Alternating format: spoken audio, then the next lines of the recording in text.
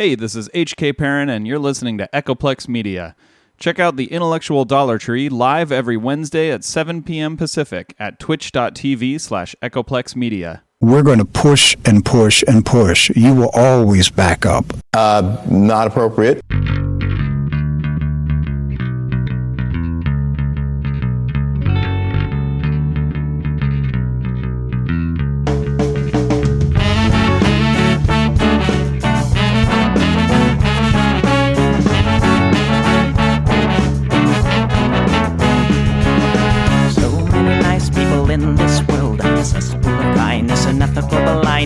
So please excuse my sarcastic tone. I'm a bit underwhelmed by the sample shown.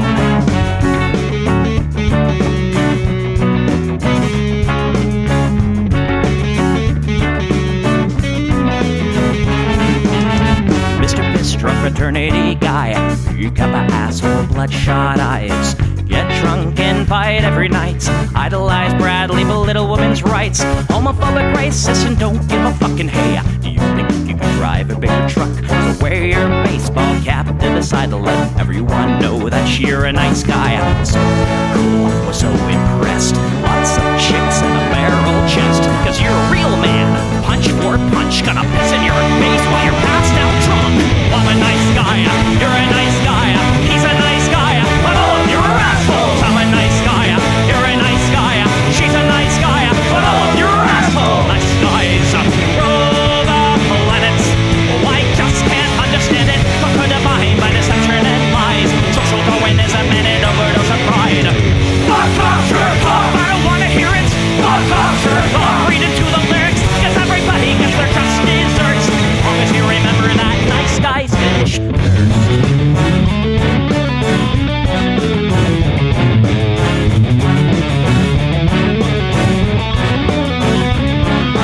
Mr. White Beater, you're next on the list. Such a nice guy who speaks through his fists. Prick with a penchant for messing with heads. A broken nose for dinner and breakfast in bed. Alcoholic, paranoid, and suicidal too. But you'll probably kill her before she gets away from you. She lives in a blue, letting her cry. All your friends say that you're a nice guy. Have a drink, this one's on me. Look, you're doing fine, losing to your disease. Comatose, I'll pack your bags. Bury you like Katrina and Gag. I'm a nice guy, you're a nice guy. We're all nice guys, but all of you are assholes. He's a nice guy, she's a nice guy. Hey, Tom Bone's a nice guy. All of you are assholes. Nice guys rule the planet. The public lamented. Conquer the body by deception and lies. Social Darwinism and an overdose of pride. Fuck off, jerk off. I don't wanna hear it. Fuck off, jerk off. Read into the lyrics. So let the fuzzies will quench your thirst. As long as you remember that nice guys finish first.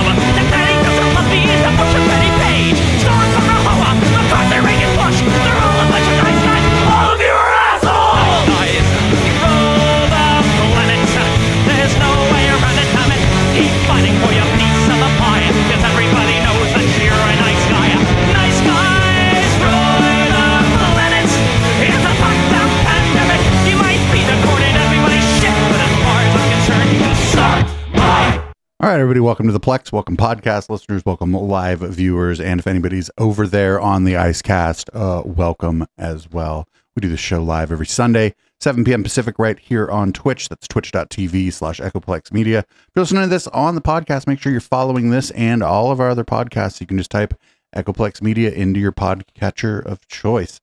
If you find that one of our podcasts isn't on your podcatcher, let me know. I'll be happy to yell at them. Anyway, you can support this project by going to echoplexmedia.com. Click the support tab. The best way is probably our swag shop and memberships because Fourth Wall is the shit. And I'm producer Dave. You can find me on Grindr. This is what the people want. Police officers, They've gone insane. I don't hate the cops. There's a person inside when the truncheon stops. Oh, don't hate the cops. Oh, when the raiders come, who will protect the shops? Don't hate the cops. They're a sensitive bunch if you don't stop throwing your rocks. Snap, crackle, pop is the sound of a taser. Your body drops. Don't hate the cops. Oh, don't hate the cops. Don't hate the cops. Oh, don't hate the cops. Like your local police, 'cause they don't do nothing wrong. Like your local police got rid of the corruption and the racism is gone. They've been keeping the peace, keeping homeless folks out of the parks and malls. Got a cure for your social disease. Follow the law, don't hate the cops. Follow the law, don't hate the cops. Follow the law, don't hate the cops. Follow the law, don't hate the cops. Follow the law, don't hate the cops. Put your hands above your head and show you're not afraid. I'm the fearless judge that your skin color's gonna get. And if you die before the sun comes up, the paperwork will take forever. Well, it might have worked out a little bit better.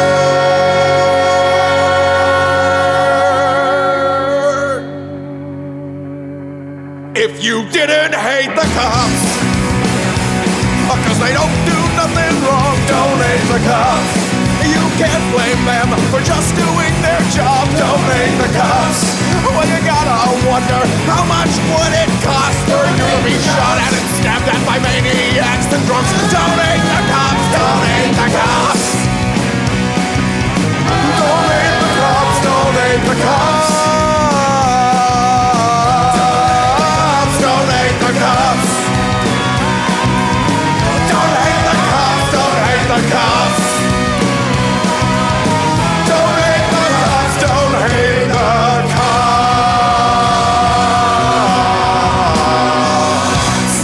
All right, our first clip tonight is of the former guy, the former president of the United States, and he is not too happy with the folks over at Forbes magazine.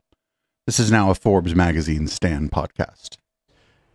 Could never figure out why they just keep writing bad about Trump. No matter how good I'm doing, they write bad. It's a China propaganda machine exposed. It's been exposed now. We just found out about it. And it's been a horrible thing for our country. Who's been smarter and tougher in China than me? Nobody. So no wonder they do that. They paid the United States under me billions and billions of dollars. No other president's gotten literally 10 cents. Despite it all, I don't think that President Xi will be very happy with them. They're really bad news. It's a terrible group of people, some horrible writers. They have really horrible... Wait a minute. So they're a propaganda outfit for the Chinese Communist Party, but also Trump's good friend, President Xi, is going to be fucking pissed off at them. Very untalented writers.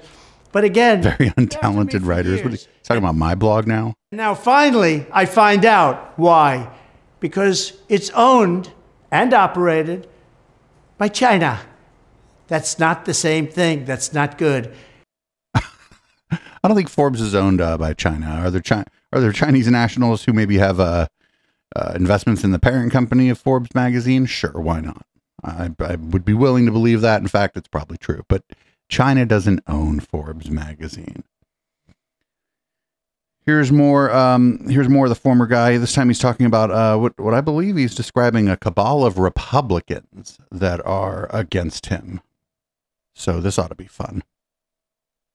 That are losing by 57 to 70 points are getting together with Rhino Paul Ryan, Mitt the Loser Romney, Bill No Guts or No Talent Barr, and some broken political investors that will soon come to me, as most others already have. These failed candidates should have started by campaigning effectively which they didn't because they really don't have the skill or the talent to do so. Romney, who today couldn't get elected dog catcher in the great state of Utah, should have beaten an absolutely failed first-term Obama. Should have beaten him very easily. If he and Rhino Paul fought as hard against Obama as they do against President Donald J. Trump, they would never have lost. They would have beaten Obama. But remember, Republicans eat their young. They really do. They eat their young. Oh, well, that's a weird thing to say. I thought that was the liberals. Oh, but the Republicans don't harvest the adrenochrome. Statement, but it's true. And that's the problem with so many in our party. They just don't have the loyalty and the strength to stick together. They go after people who are on their side rather than the radical left Democrats that are destroying our country. These people are losers, and the Republican nation must stop following their failed ideas and policies. I mean, yeah, sure. I mean, Trump is at his best, honestly, when he's dunking on Republicans, right? Like, if you remember the 2016 debates, it was great watching him dunk on Republicans. But then, unfortunately, everything that happened after that was bad. But him dunking on the Republicans during the debates was pretty good. Especially Jeb. Watching him dunk on Jeb was a thing of beauty. Anyway, here's that prayer event for Trump. This is in New Hampshire, and I think this pastor here is going to make a big mistake here. He's going to suggest to us that God is actually more powerful than Donald Trump. Our merciful Heavenly Father, we come here today to hear the words of a man who has done great things, a man we love and respect, a man dedicated to making America great again, a man we hope will be restored to the presidency. And yet, great as his accomplishments are, right now, we all have the privilege of talking to you, our Father. And we know that even President Trump would agree that your greatness, not only in deeds, but in your very essence, is higher than his and above any man's. Oh, I don't know how the former guy would think about that. He's like, what do you mean you think God is better than I am? What the fuck are you talking about? Like, I don't know how the former guy would feel about that, because he like pandered to a religious audience, but he's not particularly religious and never has been. He doesn't go to church. Only evokes God in a political way, like in a sort of a white Christian nationalist sort of way. I don't know if he believes that God is greater than him. I think maybe he doesn't, but we'll see. Anyway, here's the guy who's supposedly running against Donald Trump, but doesn't have a chance. It's one Mr. Ron DeSantis, and he's sitting down with Kayleigh McEnany of Fox News, and they're going to talk about politicizing the weather. Biden also said, when standing here in the state of Florida, nobody intelligent can deny the impact of climate crises. I study history, and they act like this is somehow unprecedented. It's not. This area, the Big Bend, got hit by a storm, almost the exact same track in 1896 that had 125 mile per hour winds. So the idea that we've not had powerful storms until recently, that's just not factually true. I don't think that's not what anyone's saying. And so that's the first thing they want to say. You have to ask, why are you trying to politicize the weather? All right, so that's a little taste of it. And he's saying, I've studied this and I believe it because he is Ivy League trained and he is he loves to read. So he's an elite. He's an Ivy League elite. I've studied this. We once had a big storm. That's like so I know I'm like preaching to the all boys choir here or whatever, but climate change, the ideas here is that these kinds of storms that are this powerful are going to become more frequent. Not that they haven't happened before. Not that this is unprecedented. Maybe the frequency with which that we see them is unprecedented, but having to go back to fucking like the 1800s is sort of makes my point for me in a way, because it's been kind of a while. And I think these things are going to become more and more like regular, that we're going to have 100 plus mile an hour winds in hurricanes. And that's not going to be great. So here is a Fox News correspondent actually fact checking the claim that Iran got $6 billion from the United States, and that went towards the attack at the rave in Israel. Latest, Jennifer. John, it's notable, as Lucas noted, that on the 50th anniversary of the Yom Kippur War, the 1973 multi-front surprise attack by Egypt and Syria, that Hamas, with its Iranian backers, has decided to upend what was likely to be an historic agreement between Saudi Arabia and Israel. Middle East watchers whom I've spoken to say the purpose of this attack was to derail any peace deal between Saudi Arabia and Israel. Hamas claims to have taken dozens of Israeli soldiers and officers hostage during the incursion. The hostages have been taken back to Gaza and reportedly are being held in tunnels used by Hamas to smuggle weapons in and out of Gaza. And out of the Getty. The Israeli Defense Forces says it has retaken control of two bases infiltrated by Hamas militants, the Gaza Division Base and Kibbutz Re'im. It has also carried out an airstrike on the home of the head of Hamas, Yahya Sinwar, near Khan Yunis in Gaza. Earlier today, Defense Secretary Lloyd Austin spoke with his Israeli counterpart, Defense Minister Yoav Gallant. Quote, I am closely monitoring developments in Israel. Our commitment to Israel's right to defend itself remains unwavering, and I extend my condolences to the families of those who lost their lives in this abhorrent attack on civilians. Over the coming days, the Department of Defense will work to ensure that Israel has what it needs to defend itself and protect civilians from indiscriminate violence and terrorism. Defense Secretary Austin held a secure phone call with his top commanders, including CENTCOM Commander General Eric Kurilla and the new chairman of the Joint Chiefs this morning. From the Pentagon, Secretary of State Antony Blinken and CIA Director Bill Burns were at the White House with the president this morning. Burns canceled a trip to an intelligence conference to remain in D.C. The White House and senior U.S. officials involved in monitoring the recent Iran hostage deal have pushed back on suggestions by Republican presidential candidates that the recent hostage deal that involved the release of $6 billion contributed to the Hamas attack. The $6 billion is still currently held in a Qatari bank account with U.S. Treasury oversight, I'm told. The money came from Iranian oil sales to South Korea and did not include U.S. taxpayer dollars. NSC spokesperson Adrian Watson said in a statement, quote, not a single cent from these funds has been spent. And when it is spent, it can only be spent on things like food and medicine for the Iranian people. These funds have absolutely nothing to do with the horrific attacks today. And this is not the time to spread disinformation. In fact, the U.S. has pre-positioned $2 billion worth of weapons stored in Israel. I'm told the U.S. will likely release some of these pre-positioned weapons to assist Israel in the coming days. So it was like a mealy-mouthed fact check there, because she's like, well, I'm told this is the case. No, you were told this is the case because this is the case. This money that is the supposed, this $6 billion, it's essentially being held in escrow. It's essentially being held in escrow. The Iranians don't have access to the money. The Hamas does not have access to the money.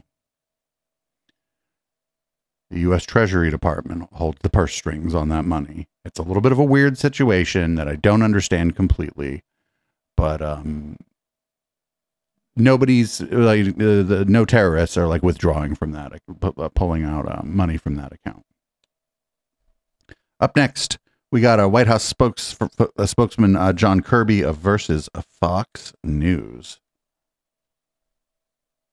All right. So the president, the White House called a lid on the president at 11:46 a.m. this morning. Given what is going on, John, why would that be?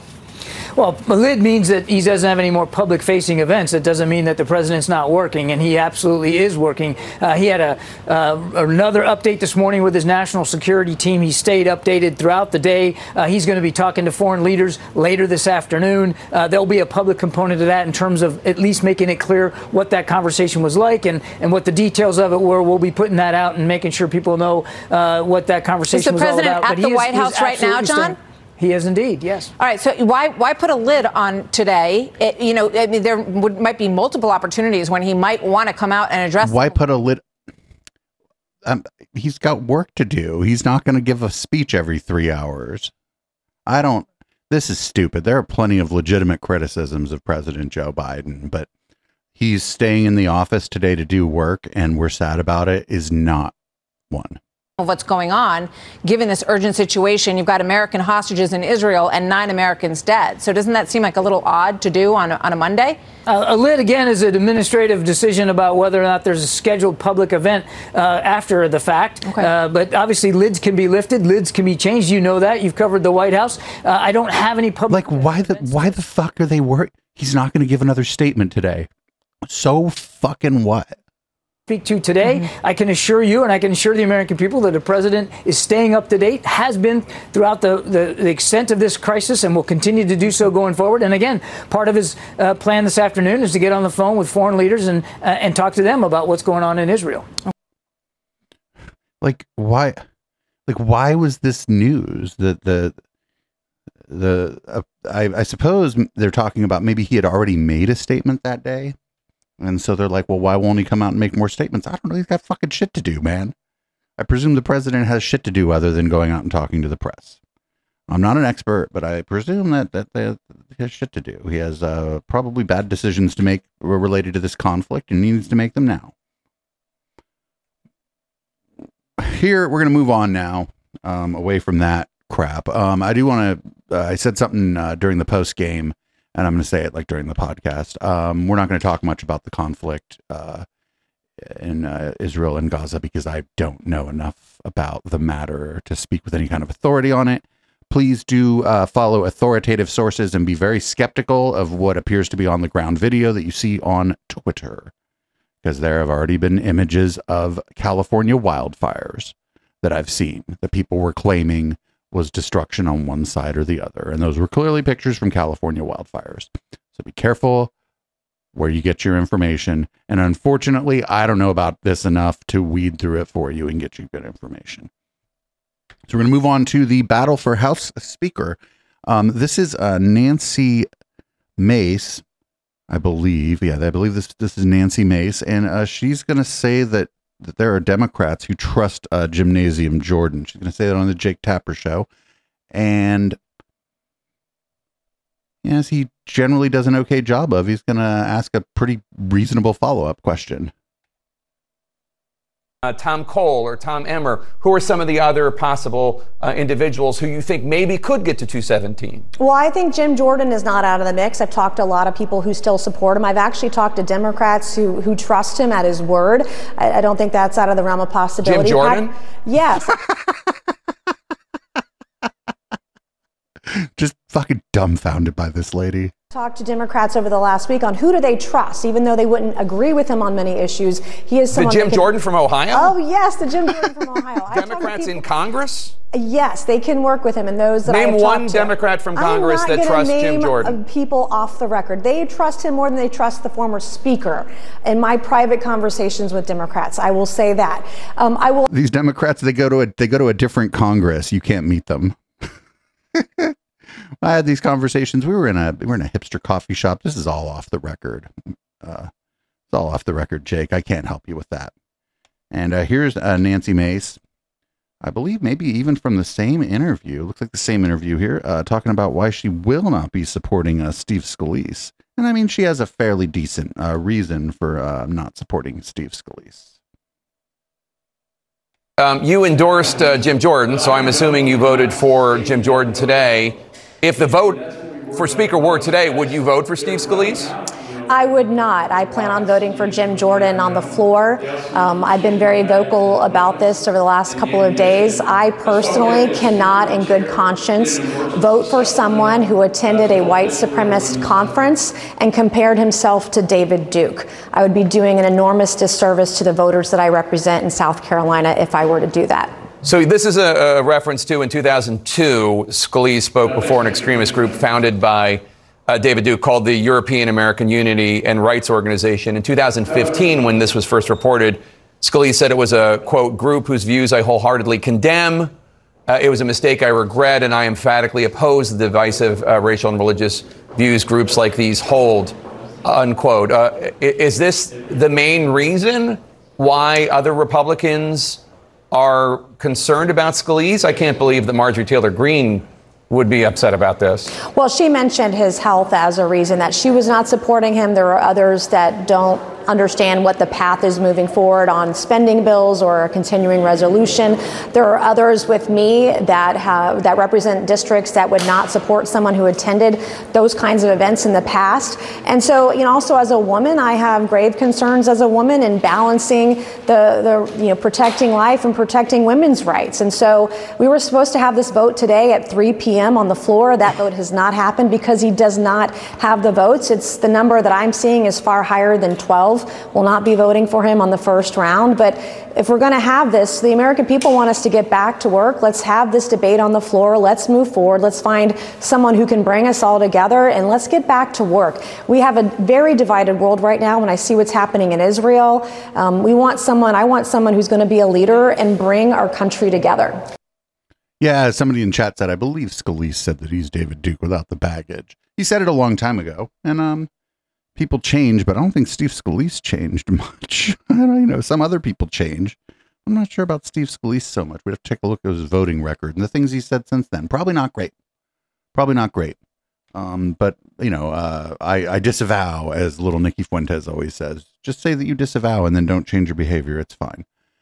Up next, we got one Mr. Steve Bannon appearing much earlier on the docket than he usually does. And here's Steve Bannon's take on why Scalise should not be the Speaker of the House. Moments ago, Jim Jordan came out, and I think he said he's endorsing Steve Scalise, just in case there was any non-clarity of that. Of course, Scott Perry followed that, but said he would never vote for anybody that kept the status quo. Steve Scalise's speakership run is in extremis right now. The number's 202-225-3121. This audience, if you're so inclined, call your congressman right now and give him a piece of your message. Steve Scalise is just a watered-down version, not quite as slick a version of Kevin McCarthy, completely owned by the lobbyists. It's just D.C. cartel with a less slick front porch. It cannot happen to be a disastrous speakership. Scalise and anybody that thinks of running for speaker, in fact, Jake Sherman, I think Jake Sherman's got a tweet out, or Manu over at CNN. It's quite perceptive, and the tweet talks about if Scalise moves up, about the majority leader race, where you have Emmers and Hearn and maybe Stefanik. You throw Jordan into that mix, that's really the speaker's race. It's completely open today because Scalise is not going to get there. And I think you're going to see more mounting opposition. There's about 20 votes against right now. Yeah, none of them are going to get it. Whoa, fucking haunted studio. The lights be flashing in here. Anyway, none of them are going to get it because the Republican caucus is a shit show.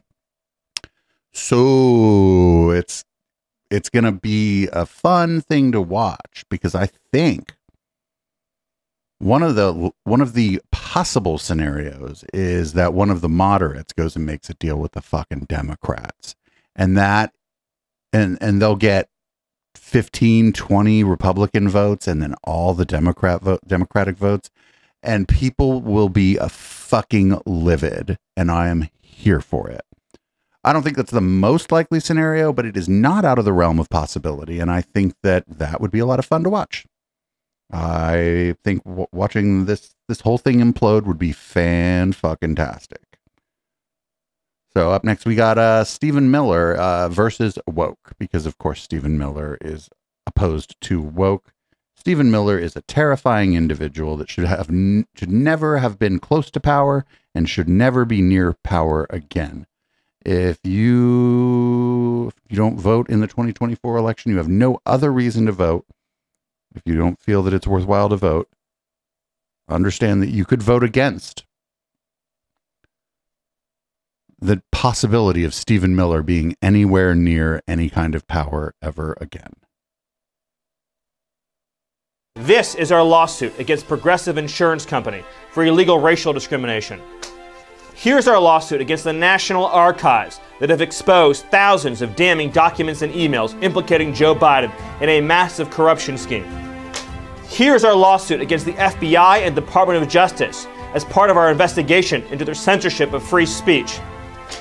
Here's our lawsuit against the FTC as part of our investigation into their illegal targeting of Elon Musk. Wait, what? Here's our lawsuit against the leaders of Washington State for pushing gender conversion on our children. Here's our lawsuit against Mark Zuckerberg's Meta, also for engaging in illegal racial discrimination. Yeah, well, those lawsuits are going to get thrown out. That's amazing. Yeah, it's a Scientology strategy, right? To throw as many lawsuits at as many people as you possibly can. So it's really weird. Okay, so the Federal Trade Commission has somewhat gone after Elon Musk, but if I'm not mistaken, the Securities and Exchange Commission is the one who's really looking for him right now. But if like a regulatory body is going after somebody you like, I'm not sure you can stop them from doing that by suing them. In fact, I'm not sure I don't think it's going to work. I think you're just going to piss them off, honestly. One of the last people in the world I want mad at me is like the fucking Federal Trade Commission. My God. They're like unelected and they have some fairly sweeping power.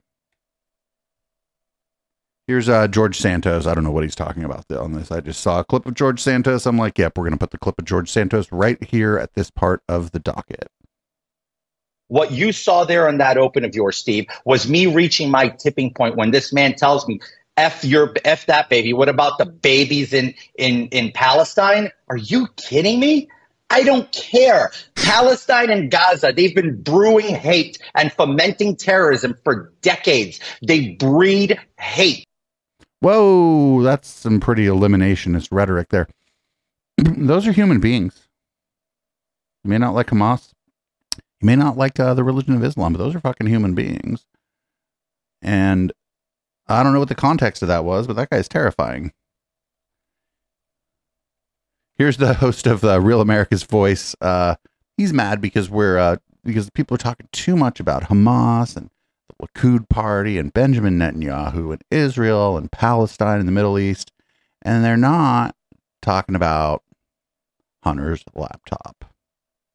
And this is on purpose.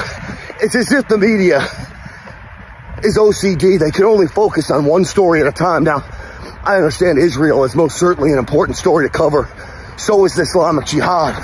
But that doesn't mean you give up on investigating Biden corruption. Oh, wait a second. The mainstream media has never investigated Biden corruption. He thinks OCD is when you can only think about one thing at once. I know he's using it colloquially, but that's also funny. Like usually these guys do these videos from like them driving their truck. This guy did it while he was out on a jog, which is like a whole new look, honestly. Whole new look. Here, thank you to Kikyo from our chat, who's been staying up on this story. This is Ryan Waters. He is the superintendent of schools for the state of Oklahoma. And he hasn't been, well, let's just say Oklahoma hasn't been sending their best as far as state superintendents.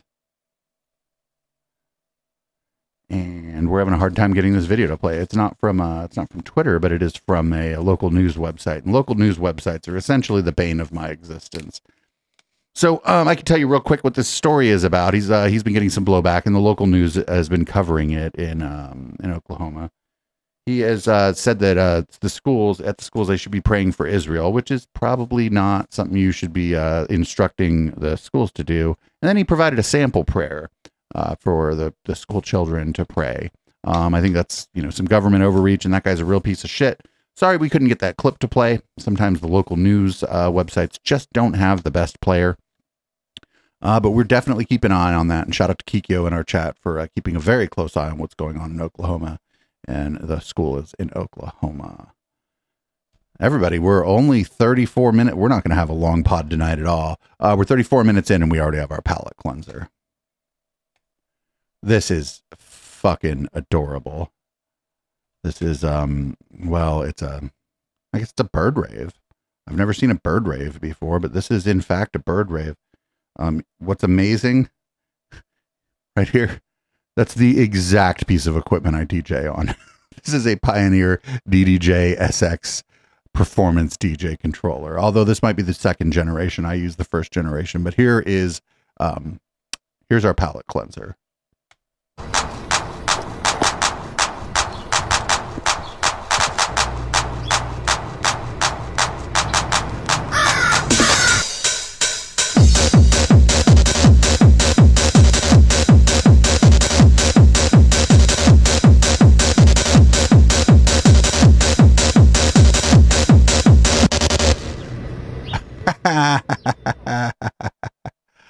that was great. Thank you. I believe Allie Drew found that as our palate cleanser. Thank you, Allie Drew. I would go to that bird rave. That looks like a lot of fun. That bird was like live sampling the kick drum and everything. Very, very good. Very good DJing, Mr. Bird. Very good DJing. Here is, this is from Right Wing Watch, I believe. And this is the AFPI. And this is, my lights are going out again. That's weird. This is laying the groundwork for the next America First administration, and they're going to talk about control of the administrative state. And as always, shout out to Right Wing Watch. Could not do the show without you. Make no mistake, these operational shortcomings speak to our virtues as America First conservatives. An ordinary conservative won't helm a welfare state boondoggle operation because he is offended by the squandering of tax dollars and because he or she is opposed on principle to the welfare state. But the self-inflicted prohibition does not extend in both directions. An ordinary leftist, by contrast, has no problem joining and leading an organization with conservative ends. That's because he understands, if only instinctually, that he can subvert it, he can hinder it, or better yet, turn it fundamentally toward progressive and leftist ends. This mechanism unfolds time and again, and always to the left's advantage, and always well outside the vision of the American founders and their understanding of civic equality and self-governance. But conservative candidacies are starting to figure out that we too can organize. We too can engage legal methods of ballot harvesting. We too are realizing that we can leverage a legal regime meant for enforcing inequality to advance the protection of the left's own disfavored classes. Most important, and again, the reason we're here today, is America First conservatives had figured out that we too can seize control of the administrative state and use it while also dismantling it for the proper ends of government and, most importantly, for our people. All this really is revolutionary, and I don't use that word lightly. What we're doing is ideologically revolutionary. An America First takeover of the administrative state, operationally revolutionary, an America First confrontation against anti-conservative institutions, and strategically revolutionary, seizing control of a century of labor on behalf of the American people. Yeah. So this is just dominionism, right? They want dominion. They want control over the administrative state. They have been recently trying to gain control of the schools. To mixed results. We've seen places where they've absolutely taken control of the schools, and we've seen places where the community has kind of fought back. All of that, you can kind of follow our coverage of that most Tuesdays on after Down Ballot. We do public comment. However, not this week. We're off this week. I'm going to go out. So I'm not sure this next thing is what most people mean when they say pray for Israel, but we'll see here. Again, this is from Right Wing Watch. Shout out to Right Wing Watch. Great website you got here, Twitter.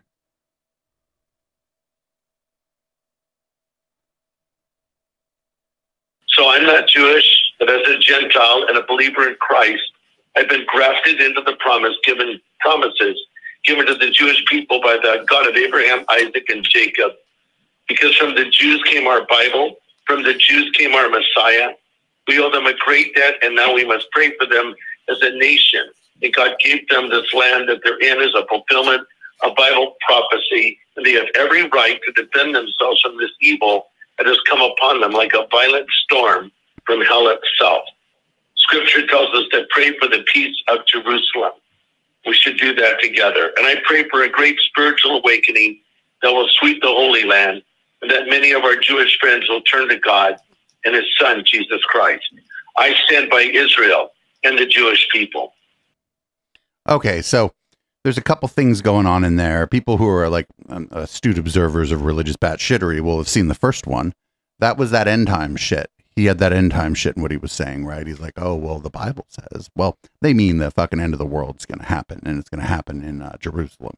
And the second thing was just maybe our Jewish friends will just change their religion, because I think they should, which is, dare I say, anti-Semitic. That is anti-Semitism.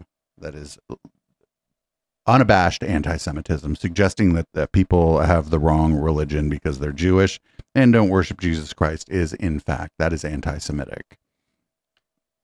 Interesting that he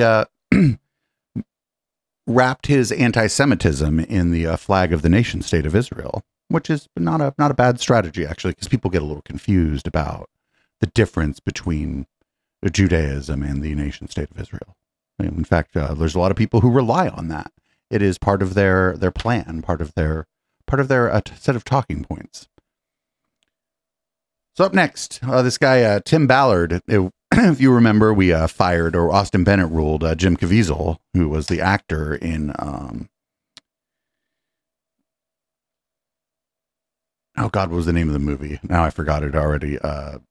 Anyway, this guy's the Operation Underground Railroad, and the governor of Utah has kind of weighed in on this Tim Ballard guy, who has been accused, credibly it seems, of sexual assault, which is interesting because his Sound of Freedom movie was about trafficking and his tireless fight against trafficking, or something. Utah Governor Spencer Cox is weighing in on the controversy surrounding Operation Underground Railroad founder Tim Ballard. And what we do know, Ballard is under scrutiny over his time leading the anti-trafficking organization. He also received a rare public rebuke from his own church. Daniel Woodruff is live at the Capitol. And Daniel, what did the governor say about all of this? Well, Governor Spencer Cox says he doesn't know Tim Ballard well. He only met him once, but that he's deeply troubled by these allegations against him, specifically that Ballard was accused by 7 women of sexual misconduct before he left Operation Underground Railroad. No, you don't say. Though, of several different women are incredibly disturbing and just awful, and if true, just unconscionable. Vice News has reported extensively on Tim Ballard, who is the subject of the movie Sound of Freedom and is rumored to be considering a run for the U.S. Senate here in Utah. Ballard has denied the allegations of sexual misconduct. He's also claimed that evil people are working to oppose his anti-trafficking work. But last week, the Church of Jesus Christ of Latter-day Saints, of which Ballard is a member, issued a statement rebuking him for using the name of a high-ranking church leader to further his conduct that the church called, quote, morally unacceptable. I know there was a lot of pushback, like, did this really come from the church? Did it come from a rogue spokesperson? I reached out to the church personally and was assured that did come from the church, that it had been vetted through all the normal church processes. Now, Tim Ballard insists he's a member of the church in good standing. Meanwhile, Operation Underground Railroad has said that Tim Ballard is no longer affiliated with them in any way as of earlier this summer, and that they do not tolerate sexual harassment or discrimination. Live at the Capitol, Daniel Woodruff, KUTV 2 News. So it's super important that you and anybody, like if anybody starts talking about this stuff, that you be very skeptical of people who are, I'm going to say, like celebrity anti-trafficking people. There are good organizations out there who do tireless and oftentimes difficult and emotionally taxing work to help victims and help uncover these rings. But most of those people aren't like on a fucking movie tour.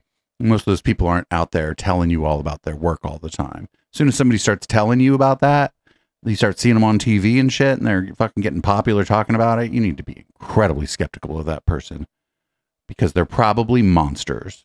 Bridget Todd from those No Girls on the Internet did a great episode about Ashton Kutcher's anti-trafficking group, and it is required listening, actually. No, I don't suggest it. It is required listening. Here's a fake historian David Barton just going to blame slavery in the United States on progressives. And as always, shout out to Right Wing Watch. There's a really interesting map that came out in 1888. This is a map that was used in public schools, and it talked about the 2 colonies founded in America. You see at the bottom colony, 1619 Project. Well, that was founded in 1607, but that's what 1619 Project points to is Jamestown. And then 1620 is the Pilgrims. Now, if you can see where that ship is down by 1619 Jamestown, there's a circle there right by that ship, and it's a little hard to read. You got to get close, but there's a circle right there. And when you get close, if you can see what it says mammon. What is mammon? Money. This is a colony founded on money, economic colony. And look what came out of that colony. Avarice and lust and ignorance and superstition and rebellion and secession, and you got things like the Dred Scott decision, Kansas-Nebraska Act, all these negative things. That's what swept across the South. That's where the biggest slavery thing was, and that impact of Jamestown spread all throughout that area, and it was not a biblical impact. It was a money impact. That's what motivated them to do what they did. Now, if you look at the top one, and by the way, recall that these were professing Christians. All the bad things they did, they were still professing Christianity. But when you go to that top one, you see that top one up there, can you see what it says on the end out there? You see the circle? It says Bible. So that's the colony. This is a public school map in 1888. This is the one founded on the Bible, and look at all the good things there. Intelligence, obedience to law, equal rights. Look, it says it right there on the map. Benevolence, happiness, patience, charity, faith, hope, peace, honor, truth, virtue. All that good, that's what swept across the nation. That's what characterized America, was what came out of the Pilgrims, not what came out of Jamestown. What came out of Jamestown is what characterized the 11 states in the South that became the Confederacy. What came out of the Bible is what characterized the rest of the nation that stopped that stuff. And so that's a big difference between the two, and they were biblical Christians. And so the difference between that two, biblical Christians, professing Christians, makes a big difference. As you look at Jamestown, there's not a whole lot to be said positively about them. They were very elitist. They were very socialistic. They were pro-slavery. They were definitely big government, and they were very group conscious. That's the way progressives are. I mean, they were group conscious, but, not in the way maybe that we think of identity politics today. They were group conscious in which group are we going to oppress and how? Most of these people claim to be Christians, and I am not here to Christ check anybody, so it is what it is. Here is Gordon Klingenschmidt, who hasn't been on our docket in a very long time. He's going to talk about the dangers of cannabis use. The Bible condemns this. And I know someone's going to quote Genesis about seed-bearing plants. Well, not the psychotropic kinds, because those make you drunk. And the Bible clearly condemns, Old Testament and New Testament, the consequences of drunkenness. The Bible says in Galatians 5, for example, there may be hell involved for you drunks. Now the works of the flesh are evident, which are adultery, fornication, uncleanness, lewdness, idolatry, sorcery, hatred, contentions, jealousies, outbursts, wrath, selfish ambitions, dissensions, heresies, envy, murder, drunkenness, there it is, revelries, and the like. But what's the consequence of that drunkenness and revelry? Of which I tell you beforehand, just as I told you in times past, that those who practice such things will not inherit the kingdom of God. Marijuana has a permanent consequence, and it may be hell. Smoke weed, go to hell, everybody. Just thought I'd let you know that. That Klingenschmidt guy, he was like a former congressman and stuff. He's crazy. He's fucking out of his mind. It's just that, like, most of the stuff he says is such kind of boring, like, religious claptrap that we don't usually run it just because it's boring religious claptrap. But that one was pretty good. Yeah, weed makes you drunk, and drunkenness, you can't inherit the kingdom of God. But also, like, isn't built into his religion that if you repent, you can just go to heaven. Anyway, whatever. Got a couple RFK Jr. Things. If anybody is not aware, RFK Jr. has announced his plan to run now as an independent, not as a Democrat. And here is part of his campaign event.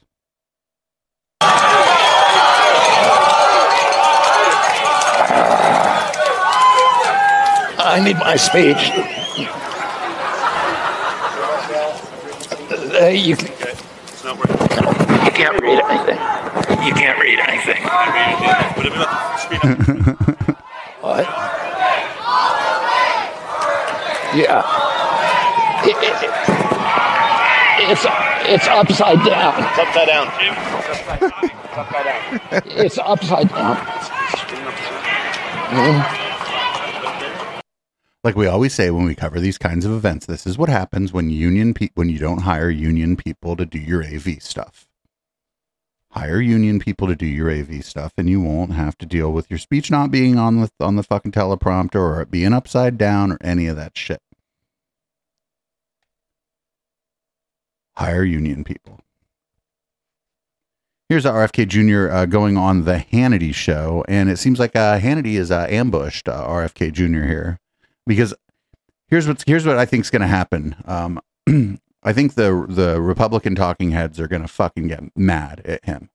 Like all the ones that like were kind of like embracing him when he was running against Biden, now that he's announced to run as an independent, they're going to get mad at him, because I don't think he's going to peel no votes off of Joe Biden, but he might peel some votes off of whoever the Republican nominee is.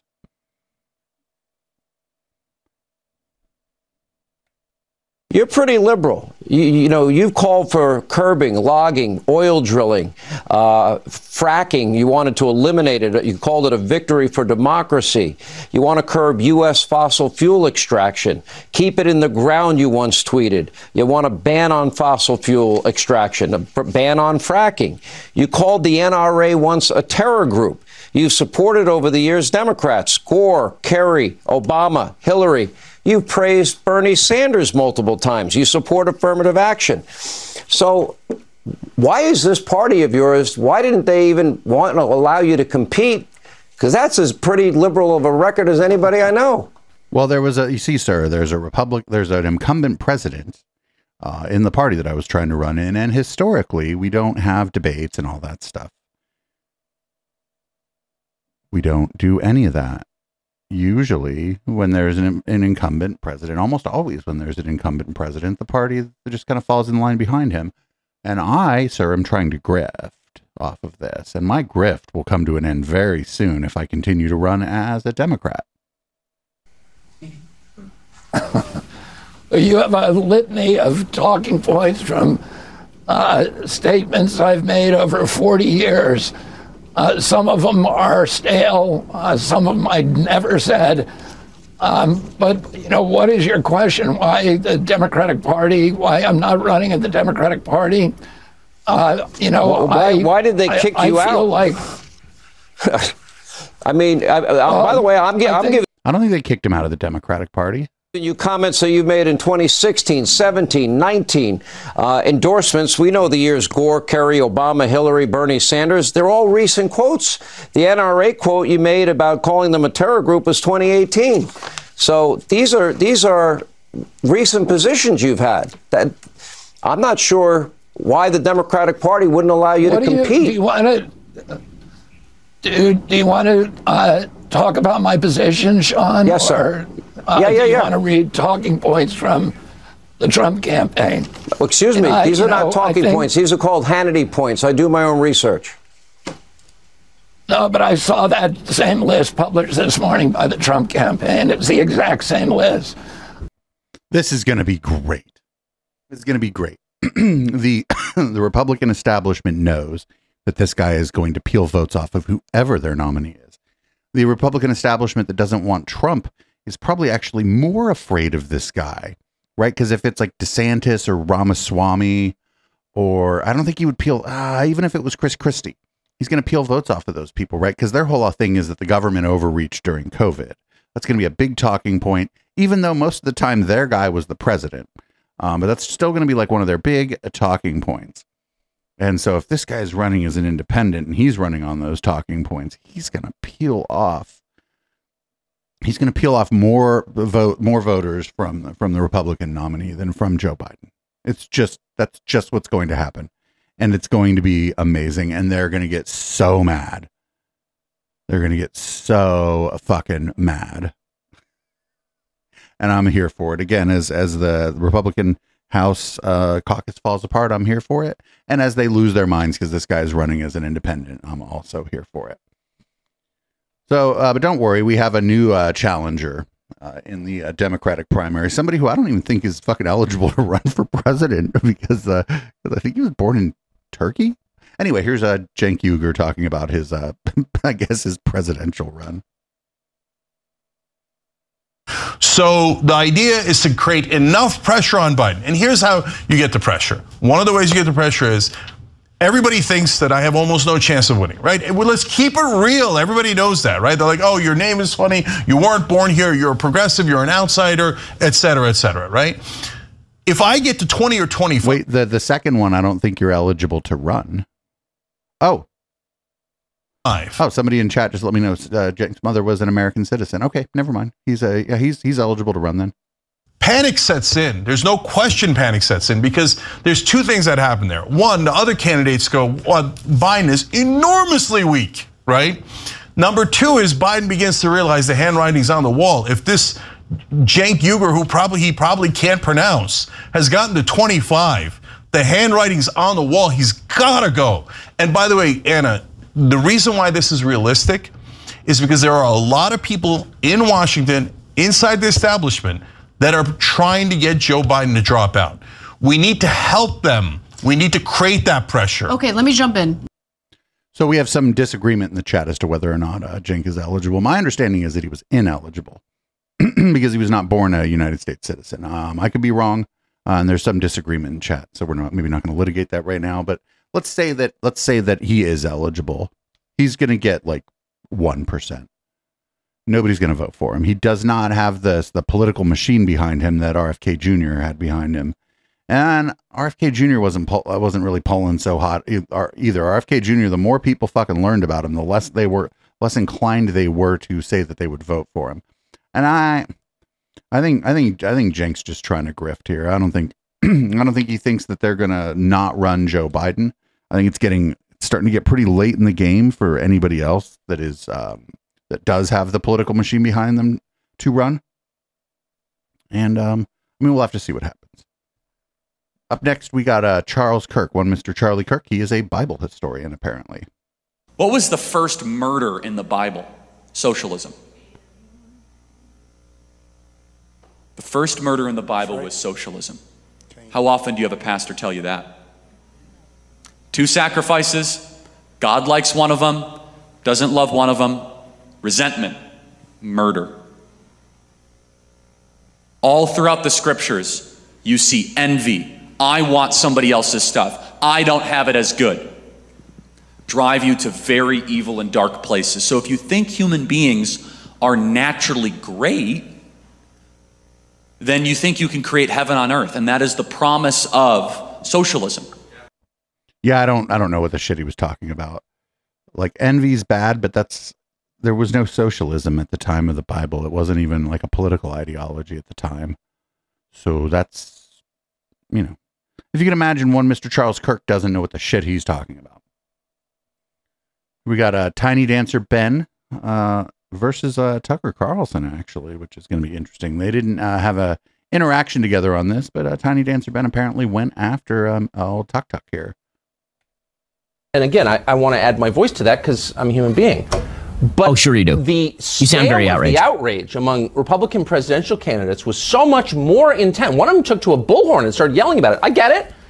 But no one would think to do that about the 100,000 American young people murdered every year. Because who are you yelling at? Who are you yelling at? First of all, people are on bullhorns yelling about drug overdoses and the open border all the time. All the time. What is he even talking about? Is Ben Shapiro broken? He's freaking out. What he's attempting to do is minimize what happened in Israel. He's not attempting to maximize what happened in the United States. He's attempting to minimize, as though America can't walk and chew gum, morally speaking, at the same time. Which is absurd. And those two things are nothing alike. I'm sorry, that is not alike. It is not alike for drug smugglers to smuggle drugs over the border, which someone then takes and shoves into their arm and then they die of an overdose. That is not the same thing. I promise you, it is not the same thing as a terrorist breaking into your home and murdering your children in their beds in front of you and dragging your wife off to be raped in Gaza. That is not the same thing. Pretending that it is immoral. It's a moral blight. It's idiocy. It's just moral stupidity at the highest level. Of course we should care about what happens with fentanyl. Of course we should care about, we should close our border. Have I been unclear about this? Of course America should have closed borders when it comes to this sort of stuff. I'm on the same side as Tucker on that. I just don't understand why he's not on my side when it comes to Hamas has to be wiped off the face of the earth. What is... Whoa, dude, Ben, you're freaking out, man. You're freaking out. I'll let him fight. I don't know, like, I don't think Tucker would say that Hamas shouldn't be wiped off the face of the earth. I just think he was saying that something else is more important because Tucker is a nationalist. Tucker's not an internationalist. Tucker will say that he supports Israel, but he don't give a shit. He just says that because that's like part of the character that he's supposed to be playing, right? In the end, he doesn't care about it because he's a nationalist first. That is what he is, and I can't believe that Ben Shapiro is surprised by that. And that's my take on that. Here is this is the Daily Wire C team, one Mr. Michael Knowles, and he is going to talk about Trump. We have a race for the House Speaker. He's going to talk about Trump being not only the Speaker of the House, but then possibly, I guess, joining the Supreme Court. On right now. This information is going to become outdated the moment I say it. In fact, even in real time as I'm speaking, it's probably all changed. But the way the race is set up, you've got Jim Jordan, a favorite of conservatives, and Steve Scalise, who conservatives also like, but he's a little bit less conservative, and he's been in House leadership a little bit longer. He's been on the leadership track, unlike Jim Jordan, who is chairman of the Judiciary Committee. There is a behind closed doors kind of debate conversation with the two candidates. So they're going to hash out their differences. This is not meant for the public because the public doesn't vote on the House Speaker. The House Speaker is elected by the members of Congress. So they had that last night. According to DW Nominate, which is not run by us, sadly, but it's a metric that political scientists sometimes use to gauge people's political views. According to that, Jim Jordan is the more conservative candidate. The first dimension of DW Nominate describes how liberal or conservative the members are. And then the second dimension reveals how closely aligned the members are with the establishment. So those are not synonymous issues. Yeah, it's like an XY graph, dude. Kind of relevant. So according to DW Nominate, the average Jordan backer is more conservative than 69% of House Republicans. So all in all, pretty solid. You know, not more conservative than 99%, not total rock rib Attila the Hun style, but more conservative than most House Republicans. That's a pretty good sign. And more anti-establishment than 73% of them. That's a good sign. Scalise's average supporter is more conservative only than 37% of the GOP membership. That's not a good sign. And Scalise's average supporter is more anti-establishment than just 30% of the GOP caucus. So that's not good. Scalise is fine. He would probably be better than some previous speakers that we've had. I really like Jim Jordan. I think he could be a good speaker. The only reason I hesitate to endorse him is, one, the speaker's always going to disappoint you because they've got to herd cats with that Republican conference. But two, it's the worst job in Washington, and I wouldn't wish it on a good guy like Jim Jordan. So it has nothing to do with his behavior as a gymnasium Jordan. The other thing is it could also be McCarthy. So if Scalise and Jordan are not able to get a clear win here, and with a razor-thin majority for Republicans, the Democrats might end up picking the speaker, which is one of the reasons that it was a little bit risky to oust Kevin McCarthy. It could be McCarthy, too. McCarthy said he's not going to run for it again, but he might just get elected. He might, campaign behind the scenes or say that he'd be willing to do it, and then he could just wind up the speaker again. There's one other option, which is the one that I know we're all holding out for. Not because it would necessarily be the most effective thing or conducive to conservative policy, but it would certainly be the funniest, and that is Speaker Trump. Donald Trump has suggested that he might consider being a temporary speaker. The man does not want to be the actual Speaker of the House, and he doesn't want to be the Speaker of the House because he's running for president and he's up 50 points on his opponents. And I'm not sure he can win the general, but he's almost certainly going to lock up the GOP nomination. And so he says, I want to be Speaker when I could get the real job. But he has suggested he might be willing to step in temporarily. I think this would be great. I strongly encourage this, even if it's only for 5 seconds, because Donald Trump is a world historic figure. Whether you love him or hate him, he's just different from the other presidents that we've had before. And so it would be very charming if he could be the president and the Speaker of the House. And then what he has to do, and I don't know if the timing will work, but if he does somehow manage to make it back to the White House, he's got to nominate himself for the Supreme Court so that he can have served in all three branches of government. Ideally, what? For Chief Justice. Not because he's qualified to be on the Supreme Court, not because he's necessarily the best choice for Speaker. I do think he was an excellent president, but really just because it would be super duper funny and I would really enjoy that. Do we know if this guy's 15 minutes is almost up? Because I hope this guy's 15 minutes is almost up. This guy, his political analysis is dumb.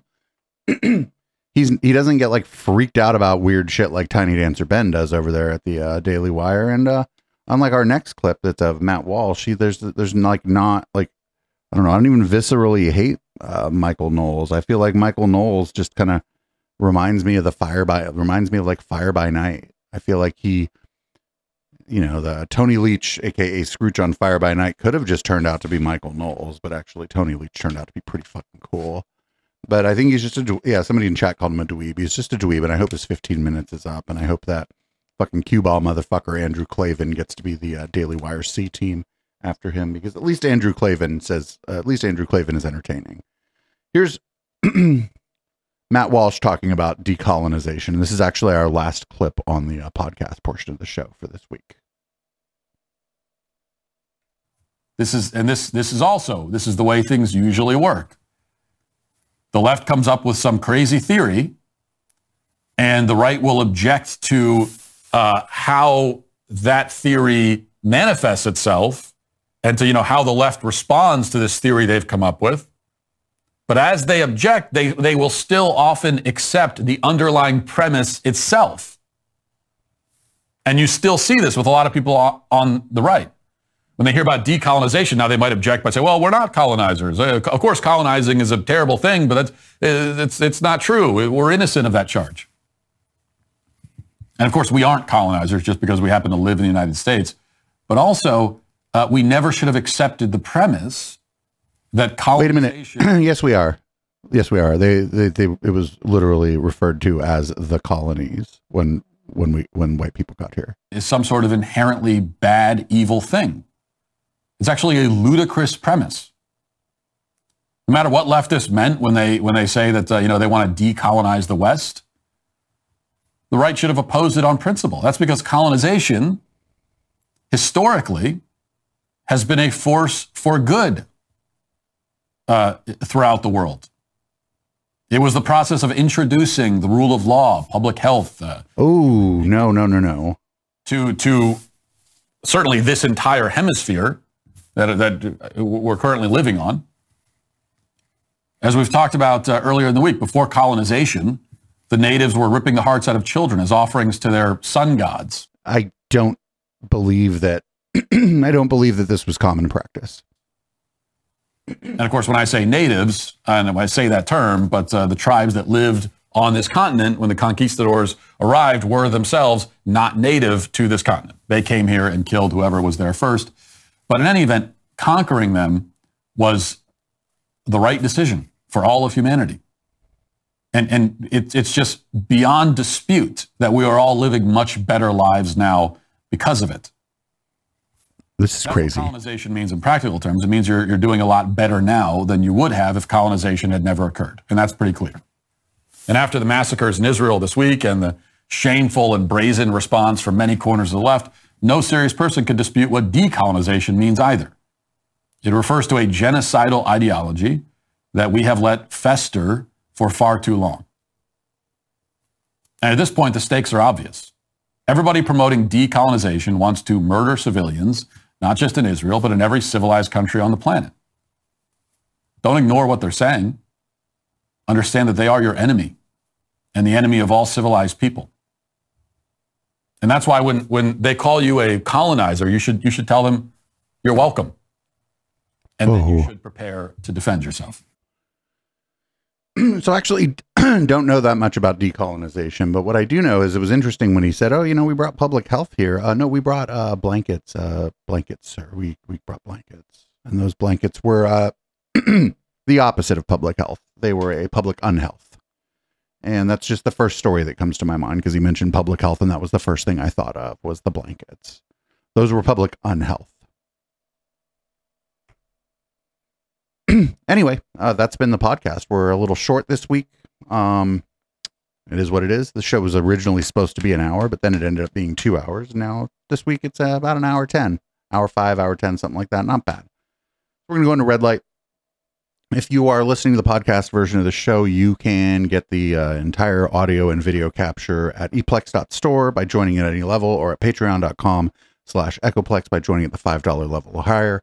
If you don't have the money or don't really want to spend $5, you can just email me, echo@echoplexmedia.com. I'm not legitimately going to paywall an MP3 or an MP4 file from you over some $5. That would be weird. So this is Boomers by Periscope. I'm going to change the color of the lights in this room, and I'm going to change the content of my drink. And the red light docket, well, it's fucking something this week. Not crazy like last week, but it's something this week. See everybody on the flip side.